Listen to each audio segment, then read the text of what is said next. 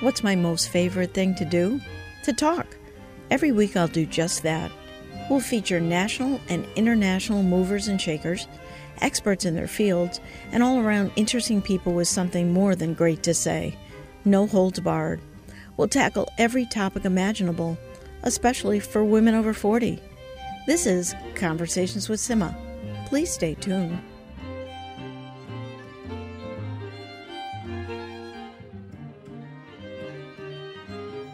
Today we'll be talking with a New York Times writer about every aspect of motherhood. What is motherhood like in today's society? What is motherhood going to look like in 20 years? Why is she so interested in motherhood anyway? And all of the other nuances that make up being a mother. KJ Dell Antonia is a writer and contributing editor for the New York Times Well Family page, formerly known as Motherlode, and a regular contributor to its Sunday Review. She covers the personal and policy aspects of parenthood. Right now, she's at work in a book about raising a family, having a life, and loving almost every minute of it. She lives in New Hampshire with her husband, 4 children, and assorted horses, chickens, dogs, and cats. So welcome, KJ. Thanks for having me. Let's just start about you.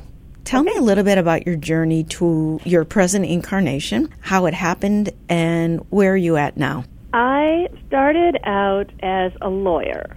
I went to law school. I had 6 different legal jobs in about as many years, and one of them lasted 3 years, so that should tell you how long the others lasted.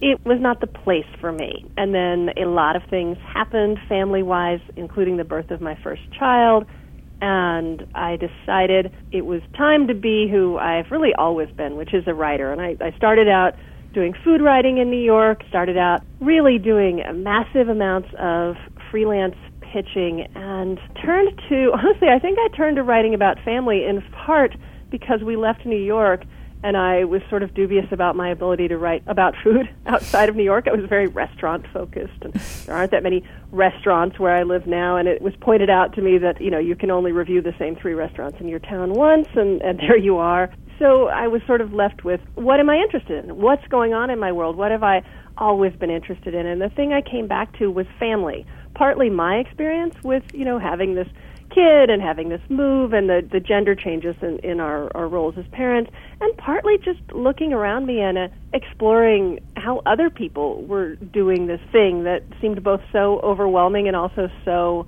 like it was supposed to just be this little side hustle. I got really interested in the topic. And has that topic helped define your life, or has your life truly defined the topic as you just stated? Well, I guess there's 2 answers to that. Has having a family defined my life? Absolutely. I think it defines most people's lives, whether we talk about it in that way or not. It's every choice we make. It's so much of what we think about and what we do.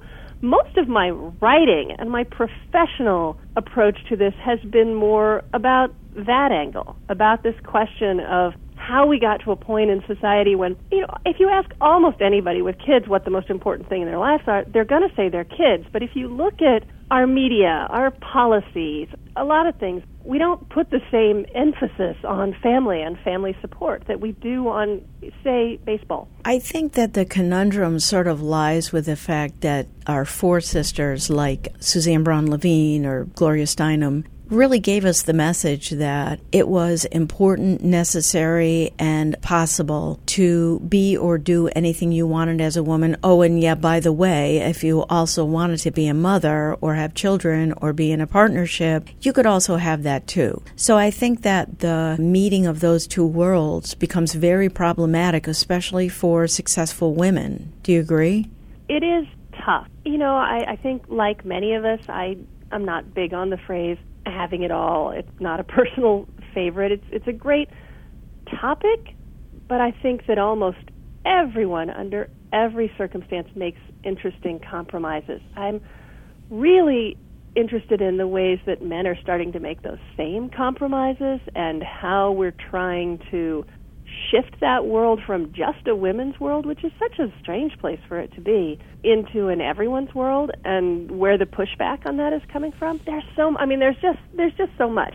But, absolutely, if you want to start a conversation, sit down with a 50-some-year-old woman who's kept a career the whole time and had kids, and sit down with a 50-some-year-old woman who hasn't, and maybe feed them some truth serum. It's really interesting. Would I believe that you are happy being a mother? Oh, I'm very happy with my role in life. So if we shift sort of from my political and societal interest in parenthood into the question of, how it's been for me personally, which I do write about just in a different way. One of the things that I really set out to do a few years ago was to figure out, well, okay, so many of us are not necessarily happy parents. We're frantic parents. We're anxious parents. We're worried parents. We're devoted parents. We're passionate parents. But happy is not necessarily in the vocabulary, and that was not where I wanted to be. This is 20-plus years of your life that we're talking about on a really down and dirty level. You don't want to write those off as, well, that's going to be the busy time, and then when we're done with that, I'll go that doesn't make any sense to me. So I've wanted to make having a family a joyful refuge as opposed to a burden. And it's funny to be in this position of sort of being a professional on the topic of family and also having my personal life revolve around family. But there's such a conundrum for a lot of people who would like to have 20 years of pure joy, and then there's a divorce, and then there's an affair, and then there's a child who has mental illness. So how would you put that together for someone or allow someone that latitude in either expressing it or in your own expression of this? Well, this is something that it's hard to express correctly, so I hope that I get it right. But I've spent the past couple of years really working on a book about trying to be happier around our parenting lives. And in the process of that, I have spent hours, weeks, days, months, I don't know how to add it up, interviewing other people who are at various points in their parenting journey, and definitely people who've lost spouses, people who've divorced who didn't want divorce, which is a sort of a different question, people who struggle with their own mental illnesses. And those people, and I don't want to, I've had my own personal issues, but I don't want to speak for everyone, but most people would like to be happier. And there's room in most of our lives, even within the space of things being hard and things having gone wrong, to be happier about the things that are sort of the normal everyday challenges. Things are bad, but you still have to get up and get breakfast every morning. How can that be a happier time for you to be with your family? Things are hard, but you don't want your kids and your family and that part of your life to be an additional hard thing. How can that be the good thing even when things are going wrong? At least one person that I talked to was sort of infuriated by the idea that just because something bad had happened to her and just because she suffered from a particular illness that was really debilitating, that she wouldn't want to be happier. What is one of the myths that being a mother actually changed for you? And then what is one of the most overriding myths the people who write to you or the people you're speaking with grapple with? What is one of the myths? I think that one of the most interesting myths that I've been thinking about recently is that somehow it used to be easier because of some external change. There's a really great book out there on this topic that's called The Way We Never Were, the myths around family and our family history. And I think we sort of have, I think certain things were easier for our parents in that there was much more of a sort of a societal agreement about what a good kid looked like and how you got to that place. Punishment was pretty much standard, and there were certain expectations, and people lived up to them. And those things have changed. But in terms of the sort of sheer amount of work that it takes when you say, all right, here you go, scrummage for your own berries in the woods and hunt for your own meat, but while you're doing it, please carry around this 8-pound useless lump of humanity and feed that too. Mm-hmm. It's always been hard. Mm-hmm. So I think we have this sense that it used to be easier and it ought to be easier, and I don't think that's right. I think we need to sort of find a way to just let it be the challenge that it is and make that be okay. So then, conversely, what do you think are some of the truisms about motherhood? Oh, the truisms about motherhood. I have great truisms about motherhood. Here's one. You can be happy when your kids aren't.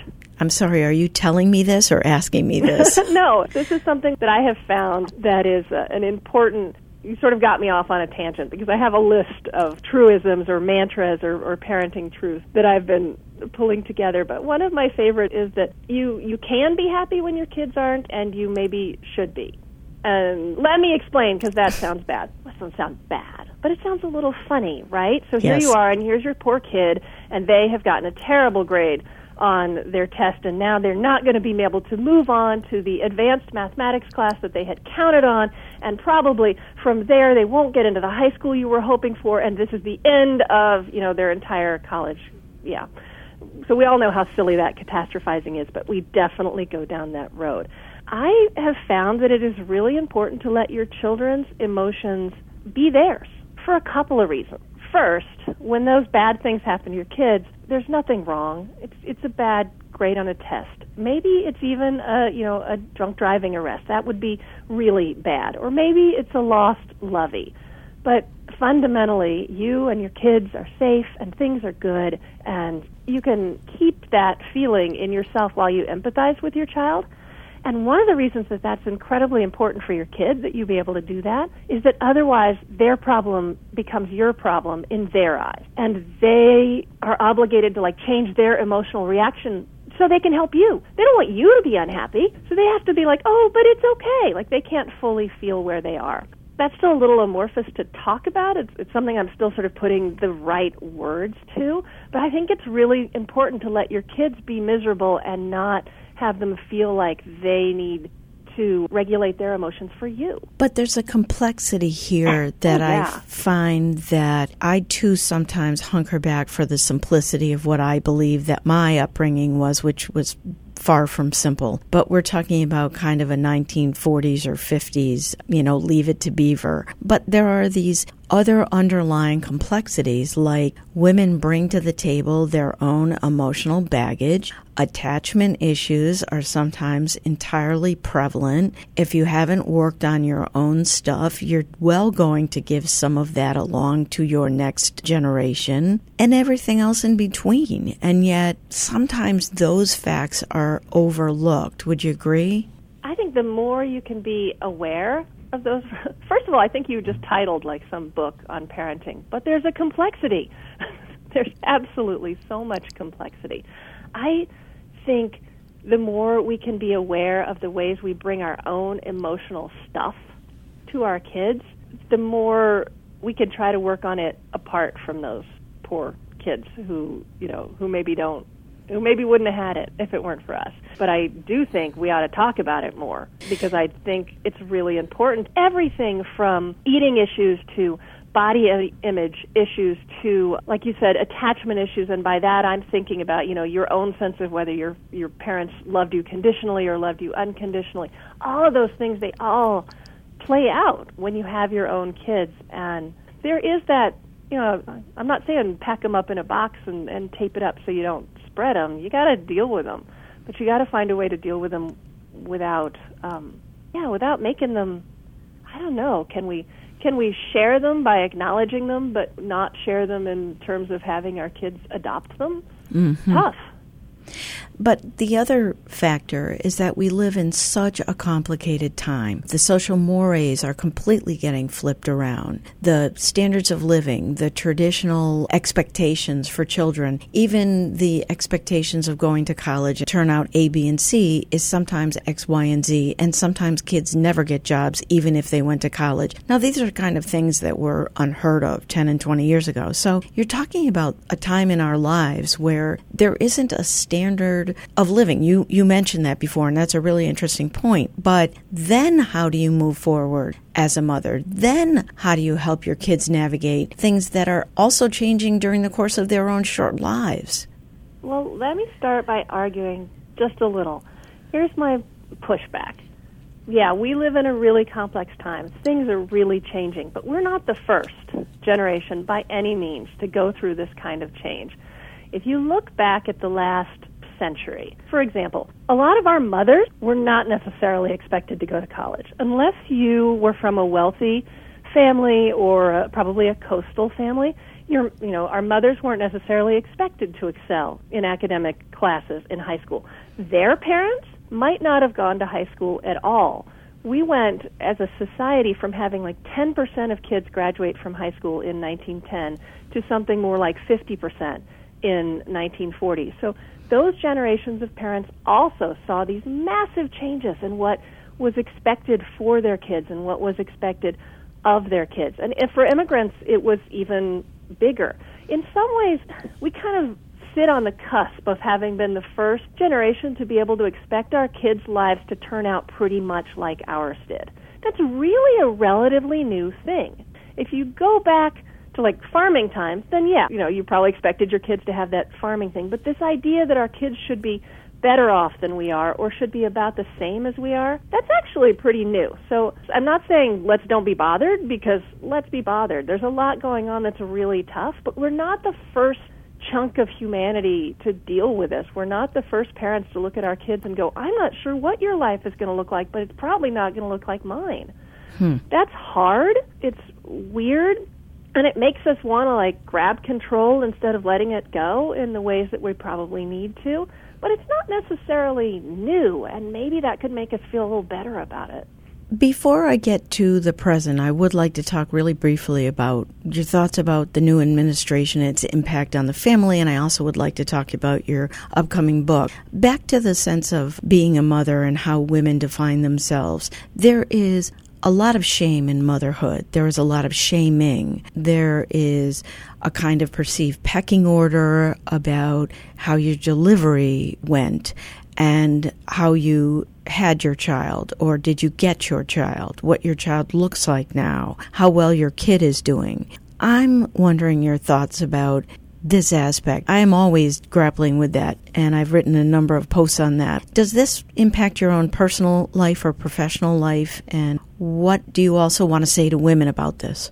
Well, I see that professionally. A lot of people writing and exploring and talking about these issues. And, as a parent and as a woman, one of the first things I want to say, especially to new mothers or mothers grappling with the idea that their birth didn't go the way they expected, or their breastfeeding didn't go the way they expected, or, their fertility didn't go the way they expected. I'm sure you feel the same way as someone who's been in the game for a while. You can look at a classroom of kindergartners and you can't tell which ones were breastfed. I'm sorry, you can't.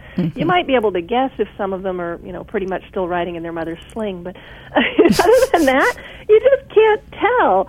Those things, we need to let them evaporate and move forward with the kids and the lives that we have. We could find so much joy and pleasure in where we are if we can figure out a way to let go of where we've been. That's one thing. But we are by nature a comparing species. We judge. I mean, you, as a parent, you've made some decisions around maybe the way your kids eat, and you've decided, and I don't mean you personally, we've decided either we eat local and we're proud of that, or we are vegetarian and we're proud of that, or we think that's all silly and we eat a little bit of everything and we're proud of that. And I think when you're looking around at other people and sort of wondering if you're making the right choices because theirs are different, it's important to sort of go, well, yeah, they think their choices are right, or they wouldn't have made them, and I think my choices are right, or I wouldn't have made them. And maybe try to work a little harder on embracing what you're doing instead of looking at what other people are doing. Sure. I got another thought on that, which is that we can't all do everything. This is something I have made myself crazy over. Like, I hate breakfast. I don't want breakfast until like 10:30 or 11, by which point it's pretty much lunch. I don't want anything to do with breakfast. I don't like morning. It's really hard for me. I've finally gotten to a point where I can sort of get up and be reasonably pleasant. And this is something I tell a big story about in the book, because mornings are one of the things that makes me really unhappy in life. It's okay that I don't do breakfast. I do other things. I do dinner really well sometimes. And there's others, like I cook with my kids. And so if I posted a whole massive series of me posting, great pictures of me cooking with my kids, you could think, oh, I don't cook with my kids, but dude, I bet you're gardening with them, or you're binge-watching Doctor Who with them, which, okay, I also do. But, you've got your thing. Grab your thing. We can't all have the same thing. That wouldn't be fun, but everybody's got something that they're doing together. We're talking today with New York Times writer KJ Dell Antonia. Talk to me about the administration. What are your thoughts about where we stand as a society in terms of family values? Do you feel more alarmed that maybe we've taken a setback? Do you feel more concerted that maybe you're going to work a little harder? Where do you stand on all of this? Well, I am a member of the news team at the New York Times, which means that I am publicly, politically apolitical. So what my feeling about this is that every administration and politically and culturally, we really need to work on how we're supporting our families. We've got a lot of problems. I mean, starting with the fact that we're the only Western country with no form of actual parental leave, which is mind-boggling. We want to encourage breastfeeding as a society, but we don't give people the room to do it, and we don't recognize that it has real costs. And I mean financial costs for the women who step up to that role. Societally and policy-wise, we've got a really long way to go. I would love to see this administration take a look around and take some cues at what some of the countries around us have been able to achieve. Canada has a really interesting child income, and a lot of the European countries have something like that. That's a different way of supporting families. There's all kinds of interesting policies to explore out there, and I could really go on at length about that I don't think we've spent enough time on because we have this American pull yourself up by your own bootstraps, you're on your own, you made your bed, now you lie in it kind of approach to raising families that is not smart, because we really need our next generation to be a fantastic next generation, not one that's been raised by desperate parents scrambling for money and time. It's, we're really in a tough spot, and we've been in a tough spot for a while. Tell me a little bit now about your new book. Tell me about it. I don't know. As yet, it's untitled. I think the subtitle is something along the lines of Raising a Family, Having a Life, and Loving Every Minute of It. And it's a practical book about the things that are hard for us as parents, where things go wrong, both because of the ways our society works and the ways that we respond to that, and really on a level that I'm really excited about, how you can make it better in your own life. I didn't write a book about how government policy could make all of our lives better, although I think that it could. What I did was to write a book about, okay, this is where we are. This is the hand that we've been dealt. Let's make it as fantastic as we possibly can, given where we are. So it's very practical. The chapters go from mornings to chores to homework, stuff we didn't really talk about, the day-to-day of personal parenthood. And in every one, it's why is this so hard, which sometimes it does stem from policy. I mean, mornings are hard because school starts at 7:50. My God, no one wants to do that. Sports are hard because we really have let youth sports get out of control. God, I love talking about youth sports. So in every chapter, there's a whole discussion of what the challenges are, which ones you have any control over, and then how to grab control over the ones you can and make this the best that it can be for you and your kids. Not for your kids and you, which is kind of a different order. How many people have you already spoken with? Oh, I have not kept count. I mean, it incorporates everybody that I've ever interviewed in my 5 years with Motherlode and my year with Well Family, and lots, hundreds. I also did some research where I worked with a guy at Fordham, set up a survey, did 1,000 parents of varying income and, across the country. So I wanted to make sure that I had a really national conversation, and I think I did. You happen to be one of the most preeminent voices on motherhood in the country. So I think as a writer and the editor for Motherlode for the New York Times for 5 years, kind of gave you a position of not only, I don't want to say power, but I really mean to say influence and a bird's eye view. So I'm wondering if this kind of job carried with it a huge sense of responsibility or a burden, or whether or not you just felt that you were pretty darn good at disseminating information and allowing people a venue to voice their truth, their stories. Well, I absolutely went at it with a mission. And Lisa Belkin, who founded it and who we all know and love as having been a great voice in motherhood and parenthood, when she left, Motherlode was, honestly, it wasn't able to pay its writers. So one of my missions in going into it was to make it a paid part of the time so that our contributors could be more and varied.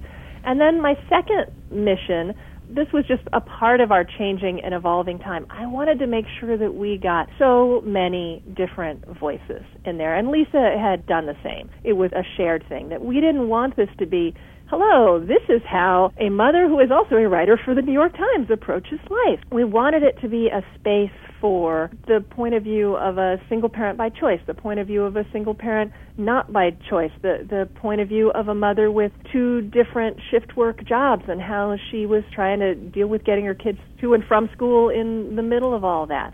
And then one of the things that really expanded during my 5 years was our societal awareness of gender issues and sexuality issues has really changed. So I was able to feature lesbian mothers and gay fathers, and in one case an entire diary from a gay guy who was being the sperm donor for his two lesbian friends. That was really exciting. I just wanted to get a lot of different perspectives in a place where we could see other people's lives that were not our own. That's actually a sort of continuing mission, is to tell true stories and help other people tell true stories. I think sharing our stories, it's how we make sense of who we are and who other people are and where we are in the world. Before we run out of time, I would like to know, what do you envision for the next decade of your own life? And do you ever think about leaving a legacy? I'm going to answer the second part of that question first. The Internet is so, it's quintessential birdcage journalism. It's here today, it's gone tomorrow, but it's not really gone. It's all still in there. And I would like to hope that the way that both my writing and really my editing has expanded the conversation around what it means to be a parent, around what gender has to do with being a parent, around what our family responsibilities are and how they shouldn't be any different based on our sex. I hope that stays a part of our conversation around gender and parenting for as long as we're having that conversation. I hope that's very brief, but I have a feeling it's going to go on for a while. So, I hope people are still reading those, for some reasonable amount of time. I don't have any illusions, though, that this is going to live on other than sort of as I hope it's just a moment in history when we had these conversations and then everything changed and got better. And that would be lovely. Then the question of me in 10 years. Well, I have this book. You and I, we've just had this big sort of macro conversation about motherhood and policy and gender and all kinds of things. And really, I've written this pretty micro book about let's make our own lives better, but I do really care about that. I wouldn't have written what amounts to a self-help book for me and other parents about trying to make our lives as happy and as wonderful as we can if I didn't want that to happen. So I'm really excited to spend the next few months editing and getting that ready to get out there, and then probably the next year talking about it. That'll be kind of fun for a change. And final words for the listener? There's probably nothing wrong right now. Look around and have a great moment with your kids, even if it isn't necessarily what you thought a great moment was going to look like before you had them. Where can people find you? You can find me at kjdellantonia.com. The best way to follow me right now, because I'm writing somewhat sporadically for the Times because I've been wrapping up the book, so the best way to follow me is to join my email list. I send out weekly essays that vary from bird's eye views of parenting to pretty personal views of parenting. You can follow me on Twitter at kjdellantonia. I have great conversations on Facebook. That is a really fun place to be. We've been talking today with the writer and contributing editor for the New York Times Well Family page, formerly known as Motherlode, and a regular contributor to its Sunday Review. KJ, thank you so much for joining me today. This was fun. Thank you. It was fun. I'm Sima Shapiro, your host of For Women Over 40 Conversations with Sima. Thank you so much to the listener for joining us today. And until next time, I hope you take care.